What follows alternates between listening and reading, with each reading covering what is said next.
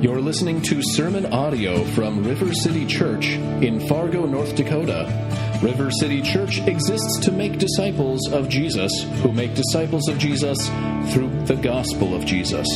You can find out more about River City by visiting our website at www.rivercityfargo.org. Our teacher, teach us from your word.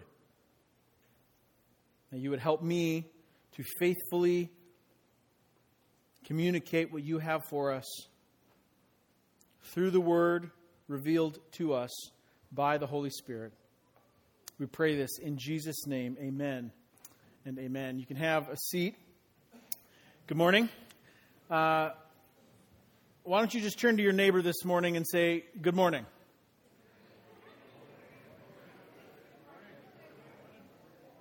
I'm less concerned if anyone would respond and say good morning back to me. I'd rather have you say good morning to each other. We're working through our study of 1st and 2nd Thessalonians. So we're in 1 Thessalonians chapter 5 today. If you have a Bible, you can turn there. If you need one, I think some folks will come around and can put a Bible in your hands. 1 Thessalonians chapter 5. Originally, you were going to hear from Pastor Devin this morning, but we switched around our schedules a bit, and so you'll have to settle for me again, and for that you have my condolences. Chapter 5, starting in verse 1 through verse 11, is where we'll be reading. And the Apostle Paul here in 1 Thessalonians chapter 5 seems to be responding to a question that has come to him through Timothy. He sent Timothy to the Thessalonians to give a report, and Timothy brings back the report, and along with that report seems to come a question. Paul seems to be responding to a question, and the Thessalonians appear to be curious about when this day of the Lord is supposed to come. I mean, after all, if they want to be ready, knowing how much time they have will allow them to make a good plan, right? How can they be ready for that day if they don't know when that day will be? So they essentially ask Paul, when is all this going to happen? And as we'll read in just a moment, Paul really doesn't answer their question, at least not in the way that maybe they were hoping. Instead, Paul seems to address a question kind of underneath the question, because I'm sure that they would love to know the when, but what they really need to be sure of is that will they be ready when that time comes? See, Paul doesn't answer the when question with a lot of detail. He answers the deeper question, are they ready for when that day does come? So with that question in mind, are they ready for when the day actually comes? With that question in mind, let's read our text this morning. 1 Thessalonians chapter 5, verses 1 through 11. This is the word of the Lord for us this morning. Now concerning the times and seasons, brothers, you have no need to have anything written to you. For you yourselves are fully aware that the day of the Lord will come like a thief in the night. While people are saying there is peace and security, then sudden destruction will come upon them as labor pains come upon a pregnant woman, and they will not escape.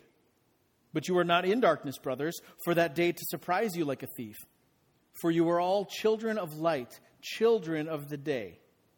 We are not of the night or of the darkness. So then, let us not sleep as others do, but let us keep awake and be sober. For those who sleep, sleep at night, and those who get drunk are drunk at night. But since we belong to the day, let us be sober, having put on the breastplate of faith and love, and for a helmet, the hope of salvation. For God has not destined us for wrath, but to obtain salvation through our Lord Jesus Christ, who died for us, so that whether we are awake or asleep, we might live with him. Therefore, encourage one another and build one another up, just as you are doing. This is God's word for us this morning. Paul asks to the Thessalonians, are you ready for that day, for the day of the Lord? And then in the following verses kind of builds a case of assurance that yes, they can indeed be ready for the sudden day of the Lord by living in the light of Christ Jesus. So that's the question we're asking. Are we ready? And the answer to that is yes, we can be ready because we can be ready for the sudden day of the Lord by living in the light of Christ Jesus. So we're going to break our text into a couple of parts. Verses 1 through 3, Paul's partial answer to the when. His answer, I'll give you, here it is. It'll be sudden. We'll unpack that. That's his answer. Ready for the sudden return, verses 1 through 3. Verses 4 through 8, Paul then encourages, here's what it means to live ready by living in the light. And then the end of the little section here, 9 through 11, is Paul's encouragement to the church. So let's get after it. Paul's first answer or non-answer to the question, when will the day of the Lord come? And I already told you, I gave it away. Paul's answer is suddenly. It'll come suddenly. So what does it mean to be ready for the sudden day of the Lord? Look at verse 1. Paul says, now concerning the times and seasons, brothers, translated and used in other places in the New Testament, this is brothers and sisters, which tells us Paul is speaking to the whole church here who's kind of waiting and asking Paul this question. They're all sitting around, in a sense, asking Paul together, hey, when's this going to be? And so Paul's addressing all of them, the whole group of believers. Now concerning this implied question about the times and the seasons, the timing and the conditions around Jesus' return, Paul continues, because there's a comma there in our English translation. You have no need to have anything written to you. Concerning the question you're asking about when it will be and what it will look like, you have no need for anyone to write anything to you. Paul's essentially saying, you don't really need me to write anything else. Why? Verse 2. Because for you yourselves are fully aware that the day of the Lord will come like a thief in the night. Paul's saying, you already know that the Lord will return at any moment. You already know that. I don't need to write anything extra to you because I've already told you. And then look at verse 3. Paul likens this coming of the Lord, not just to like a thief in the night. Verse 3, while people are saying there's peace and security, then sudden destruction will come upon them as labor pains will come upon a pregnant woman, but they will not escape. Paul likens the suddenness of the return, not just to a burglar at night, but to the birth pains of a pregnant woman who's immediately overcome. Now, full confession, I have never been pregnant. However, from what I can tell and in consultation with my wife, who has, if you're pregnant, there's a low level of discomfort kind of the whole time, particularly towards the end. But the contractions, the labor pains, when they start, can seem to come out of nowhere. They can kind of hit suddenly and hard. And you don't get to plan them. You don't get to avoid them. You can't put them off. When it's time, it's time. Moms in the room, can I get an amen on that? Am I somewhat accurate? Right? Becky? Right? When it's time, it's time. Becky is nearly time.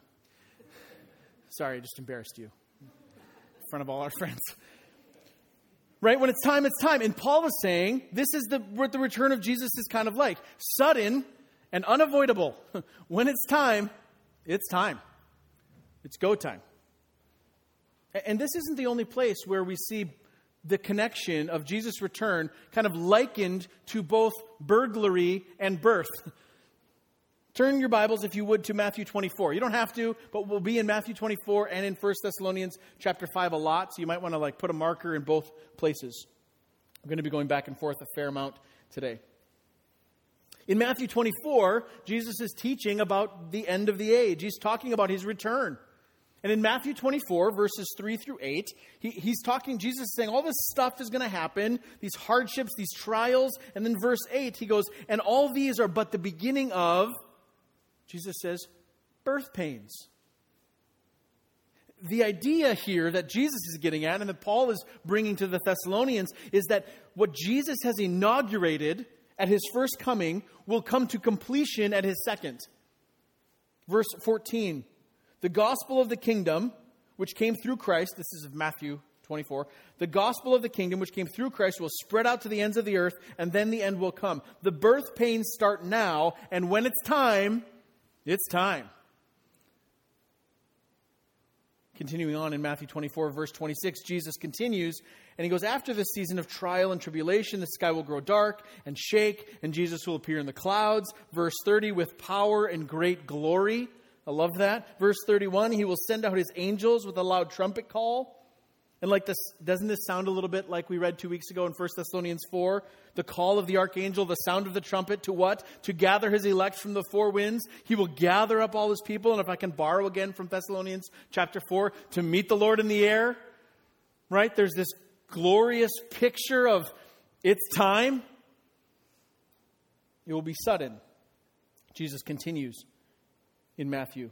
So you don't need to know the exact day or hour. In fact, verse 26, Jesus is concerning that day. No one but the Father knows. If you needed to know, I would have told you, Jesus is saying. And Paul kind of reiterates the same thing. Jesus then continues in Matthew 24, says, that day will be like it was in the days of Noah, that people were eating and drinking and getting married, all just living normal life, right up until the day that Noah and his family went into the ark, right up until the day until it started to rain. Life will be happening right up until it starts to rain. Verse 40 of Matthew 24, Jesus then gives two pictures of what that looks like. Just life is happening. 2 men are working in a field. 2 women are working side by side, grinding grain at the mill. And in an instant, with a loud trumpet, the world will hear. One will be called up to meet the Lord in the air, and the other will not. Again, this is the picture of a sudden and unavoidable reality. And Paul says, you don't need anyone to write to you to tell you this. You already know this. You don't need any more information than you already have. You don't need to know the exact when in order to be ready. You just have to know that he's coming and it's going to be sudden. In essence, it's kind of a soft exhortation. An exhortation is a challenge. Paul is gentle here, but he is challenging the Thessalonians to not get caught up and distracted in trying to figure out the exact when, but to be satisfied with what we do know, that it will be soon and sudden, and that that's enough. Let me give you an illustration. In talking about this text, you can imagine we've had lots of eschatology conversations as a church and as staff. And I'm stealing one from Mitch. If you know the reference, there you go. I'm stealing this illustration from Mitch, who brought it up, and it was a really good illustration. Devin and I were talking about it, and we're like, we're just going to use it. So I just want Mitch to get the credit here. Mitch says this: suppose a teacher assigns a group project. He sets the parameters of the entire project with one exception. He doesn't give the due date. Breaks the class into groups. There's research and work that's been done from previous classes. Each group is handed a stack of research that they're supposed to carry on, right? Group A and Group B, with one exception. There isn't a due date. Now suppose in the months that pass through the semester, through the class, Group A is working diligently to try to do the work that they can do. They've been plugging away, working a little bit at a time, trying to make as much progress as they can, knowing that at some point they're going to have to give a report, even if they don't know when that is. So they do their best work that's right in front of them. Group B, on the other hand, they haven't got as much work done on the project itself. In fact, when they get together, they spend most of their time attempting to figure out when the project might be due. They have spent hours upon hours discussing the calendar, dissecting their professor's social media accounts, trying to determine when might he make us turn this project in. In fact, when he gave us the assignment, he was wearing a blue sweater, and that was a Friday. He tends to wear blue sweaters on Friday. I'm willing to bet the project will be due on a Friday. Right? Now, finally, suppose the professor informs the class one day, say it's a Tuesday. Okay, class, today I'd like you to present what you have so far on your projects. Pop quiz. Group 1 can gather, Group A can gather what they've done, can cobble together what they have and share with the class. Here's the progress we've made so far. Here's what we've learned. Here's what we've discovered. Here's where the data's taking us. But Group B, they spent all their time and energy trying to figure out when the project was due, that they have done little work on the project itself. So to close up Mitch's illustration, which I still find compelling and helpful, which do you suppose got the better grade in class that day? Group A or Group B? Right? Thank you. So this is what Paul's essentially kind of getting at. It's less important for you to know the when. It's more important for you to know that it's happening, and it will happen suddenly. Had he wanted us to know when, he would have told us. Instead, he wants us to be found working, living for Christ when he returns, so that we have a project that he's tasked us with, that we've been working on, and we can present, here's what you've given us, Lord, that we've tried our best in your power to be faithful in completing, rather than here's a chart with the predicted due date on it. So Paul's encouragement in light of this is be ready. We know it's going to be sudden, so be ready, which kind of leads to the second part, and starting in verse 4 and on. That we can make sure we're ready when Jesus suddenly returns by living in the light of Christ. And I think this is actually Paul's main point of this whole passage. Yes, Jesus' return will be sudden, but what you need to be encouraged with is this, that we can be ready by living in the light. The main point of this passage is not about the when, but about being ready for when the when happens. And Paul contrasts what it looks like to be ready and not be ready. He says that day will come like a thief suddenly, but that you, Thessalonians, you're not in darkness. So that day, even though it's sudden, will not surprise you. The sudden return of Jesus will for some be shock and fear, and for others be shout of joy. Paul says to those who are in the dark, the day will be a surprise. But for those in the light, children of day, Paul calls them, it will be sudden, but not a surprise. Look at the contrast Paul makes in verses 4 through 8 between those who are ready and not ready. Those not ready, Paul refers to as being of the night or in darkness. He uses words like asleep and drunk. And in contrast with those who are ready, being children of the day or people in the light, those who are awake and sober. I'd like to look at these briefly. Looking at children of the night or in darkness versus children of the day or in the light. Darkness, biblically, is a parallel often used for foolishness, for faithlessness, for lostness. John 12, Jesus says, I've come into the world. Why? So that whoever believes may not remain in darkness. Paul says in Colossians 1 that he, God the Father, has delivered us from where? From the domain of darkness, and has transferred us into the kingdom of his beloved Son. We used to be in the dark, and now in Christ Jesus we are not. This is the reference we saw earlier, like a thief coming at night. When does most burglary happen? This is not a trick question. At night, right? Why? Why does it happen at night? Because it's dark, right? People are asleep. You can hide in the dark, right? The thief coming at night is the most opportune. My dad told me once, nothing good happens after midnight. It was probably in reference to me staying out way too late. And although that is not in the Bible, by the way, that there's nothing good that happens after midnight, the point is this, that once the sun goes down, what? There is more opportunity for trouble. Which I probably proved my dad right numerous times. Right? Jesus says as much in Matthew 24, verse 43. If the master of the house had known in what part of the night the thief was coming, he would have stayed awake and would not have let his house be broken into. For those in the dark, the return of Jesus will be a surprise, just like a thief who surprises us in the night. Jesus says, but not so for you. Notice the contrast. Some will be surprised, but you shouldn't be. Look at what Paul says. 1 Thessalonians 5, but you are not in darkness. You are not in darkness, brothers and sisters, for the day to surprise you like a thief. That day will not be a surprise for those who are walking in the light. It will be sudden, but not a surprise. Why? Verse 5. For, this is the because statement that Paul's using. Why won't it surprise you? Because you are children of light, children of the day. We are not of the night or of the darkness. And let's step back for just a second from the eschatological, the end times language here, and just look at the spiritual reality of this statement that Paul just made. what is true of all of us if we are in Christ Jesus.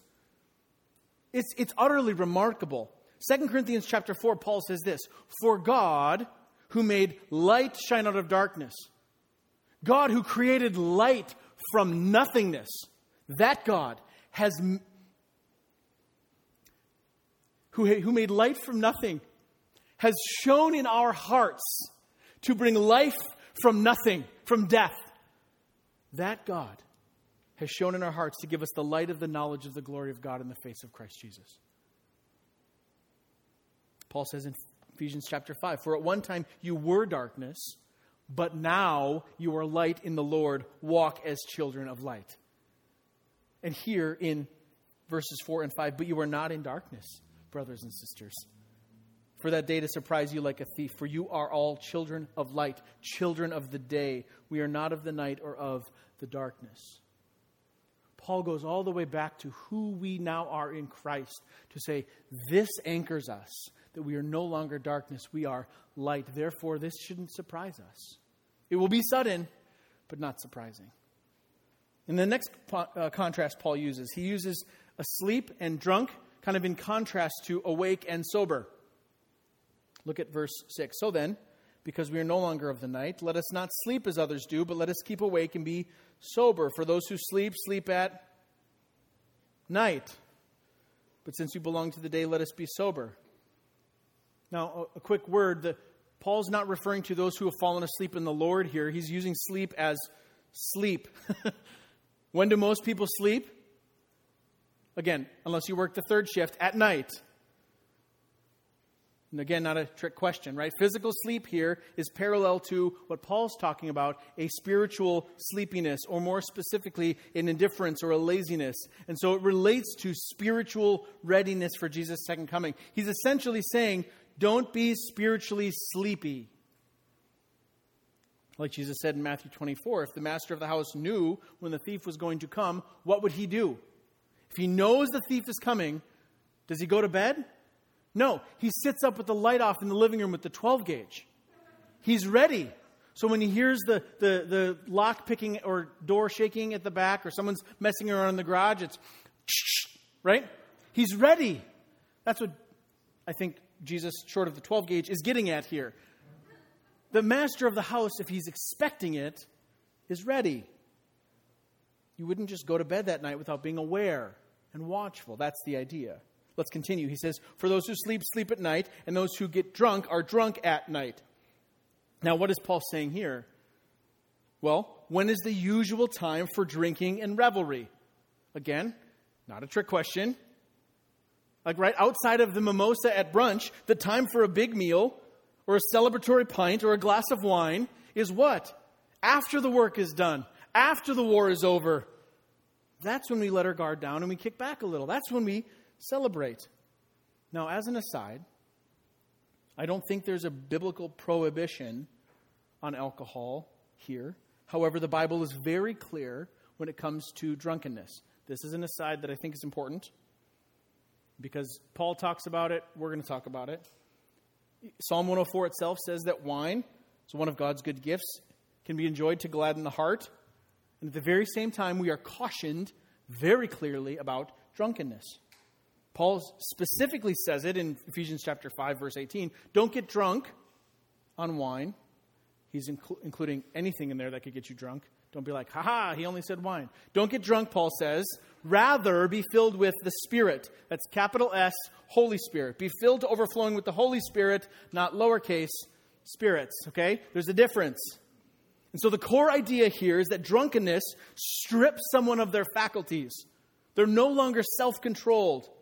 And we know this. Like, we're not dumb. We know the effects of mind-altering substances. We know the effects of too much alcohol in the human body. Slower response times, decreased brain function, confusion, right? The more alcohol in your system, the more impaired you become. And so Paul's drawing this contrast between the drunkenness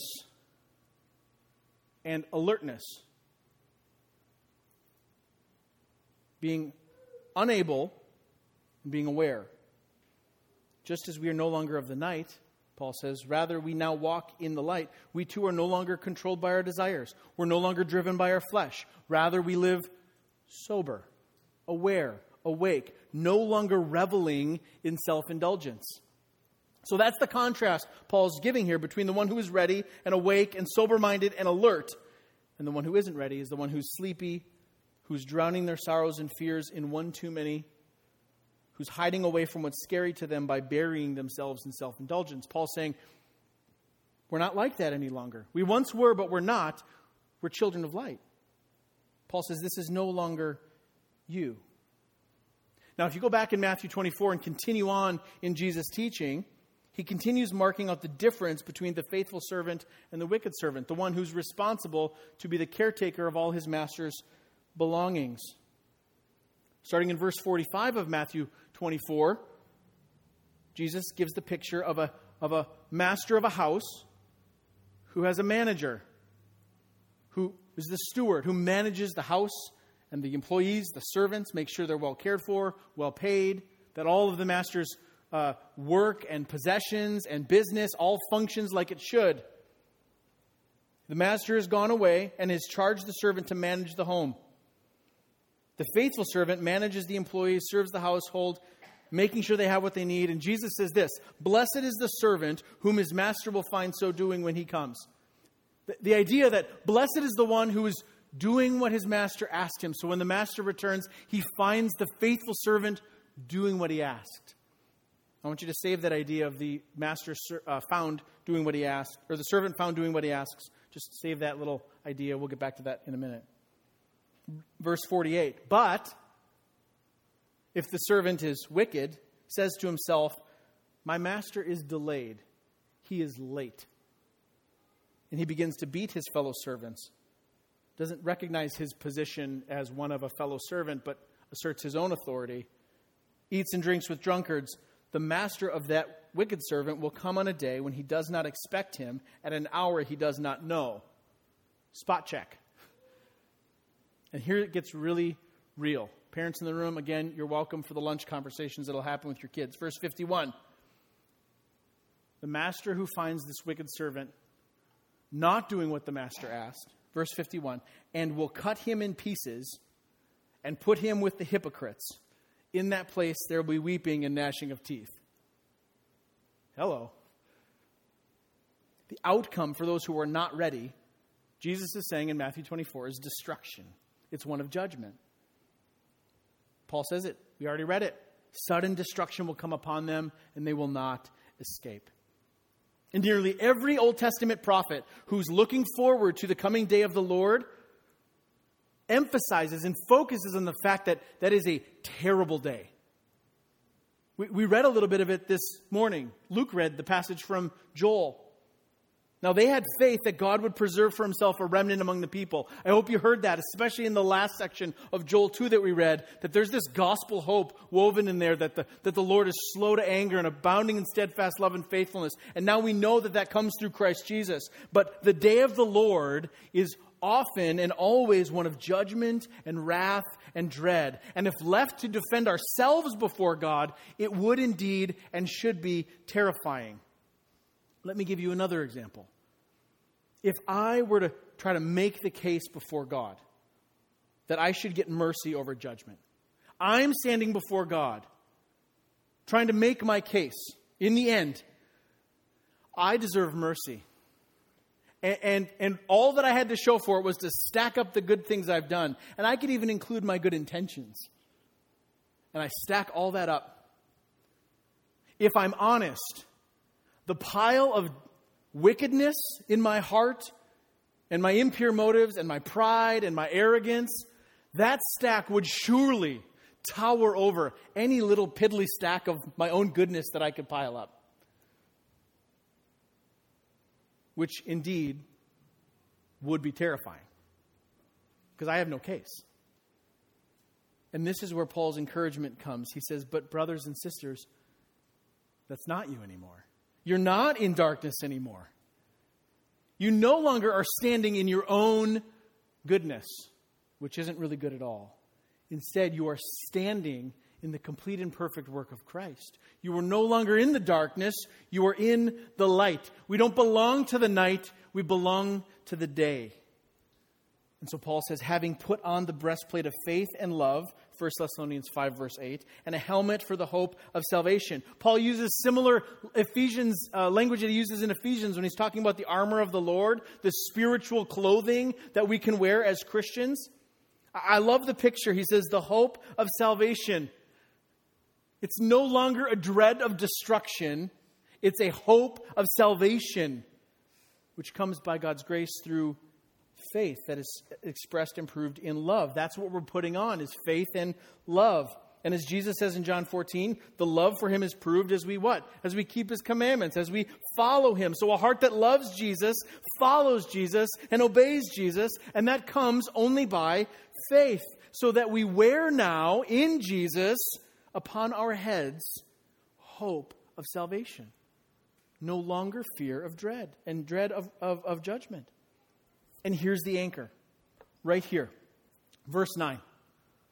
For God has not destined us for wrath, but to obtain salvation through our Lord Jesus Christ, who died for us, so that whether we are awake, meaning we're alive when he returns, or whether we've fallen asleep, that we've already died, we might live with him, period.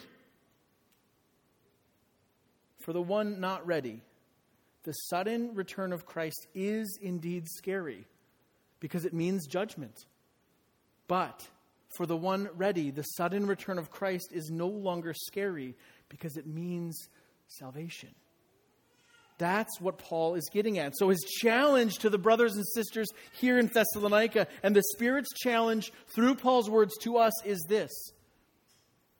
So be ready. Be ready. And so the question I've begun to ask as I've thought about this passage is, and I picture your faces wondering sometimes, I wonder if they're going to sit in the same seats. Or I wonder if they'll sit somewhere else. Picturing your faces as I'm reading through this text and thinking, what does the Spirit have for us in application? Are these questions kind of rise to the surface? We might be asking, because we need this encouragement, am I ready? Are we ready? How do I know? So let me ask you a few things. When you think about the day of the Lord, when you think about the return of Jesus, does that tend to stir fear in you? Or are you looking forward to it? And why is that? Have you sorted that? Is there something you're afraid of losing compared to all that you stand to gain? Because if you are trusting in your own ability, like the example I gave, our own strength, our own goodness, that you can stack up your good things, that you're not so bad compared to others, if that is your hope, then it should be scary. But if Christ Jesus is who he says he is, if we are in him like he promises that we are, that there's no more wrath for us because it was poured out on Jesus, while it will be sudden, it doesn't need to be scary because it means salvation for us. Or maybe you don't really consider the return of Jesus at all. It's not even on your radar. To which I'll ask, well, why is that? It's possible that we've fallen victim to the voices of those who call out, there is peace and security, like those in Thessalonica. That it'll be okay. God won't really judge the wicked, and if he does, we clearly won't be numbered among those people. But let's not be fooled into thinking that just because the master hasn't returned yet, that he is late or slow or has forgotten. We know too much now to pretend that God does not have a plan for his own glory to cover the earth as the waters over the sea. We know too much. So this is a struggle for you. Can I just encourage you that perhaps this is an opportunity to let the Holy Spirit do some work on your heart, to show you what it means to be truly and deeply have faith in Jesus. What it means to be saved from sin and death now and saved from the wrath to come. Now, earlier I mentioned that you should hold on to that picture of the servant who is found working faithfully when his master returns. Here's where we're bringing that back. As we said earlier in this series, one of the lessons of Christ's return is that we keep living until he comes. We sing it regularly. Till he returns or calls me home. Thank you. There's a little more participation first service, but thank you. right? We sing. You're like, we're not singing now, Jake. That comes next. Right? We keep living till Jesus returns and the sky is split, or we fall asleep for a moment and then are risen with him to new life. Until he returns or calls us home, we just keep living. In Matthew 24, as Jesus is trying to give his listeners a picture of this, right? Verse 30, in great power and glory, all the tribes of the earth will see the Son of Man with a loud trumpet, all gathered up. And right before all this happens, life will be lived. We already referenced them. 2 men working side by side in a field. 2 women at the mill grinding the grain into flour. And in a moment, the sky will split. And in a moment, the trumpet will sound and one will be gathered and the other not. So we want to guard against the desire to just live out our remaining days in a bunker, desperately trying to figure out the exact day of his return, like we're trying to figure out the due date of the project. Because we want our teacher, our master, when he comes to find us working diligently. So the question is, doing what?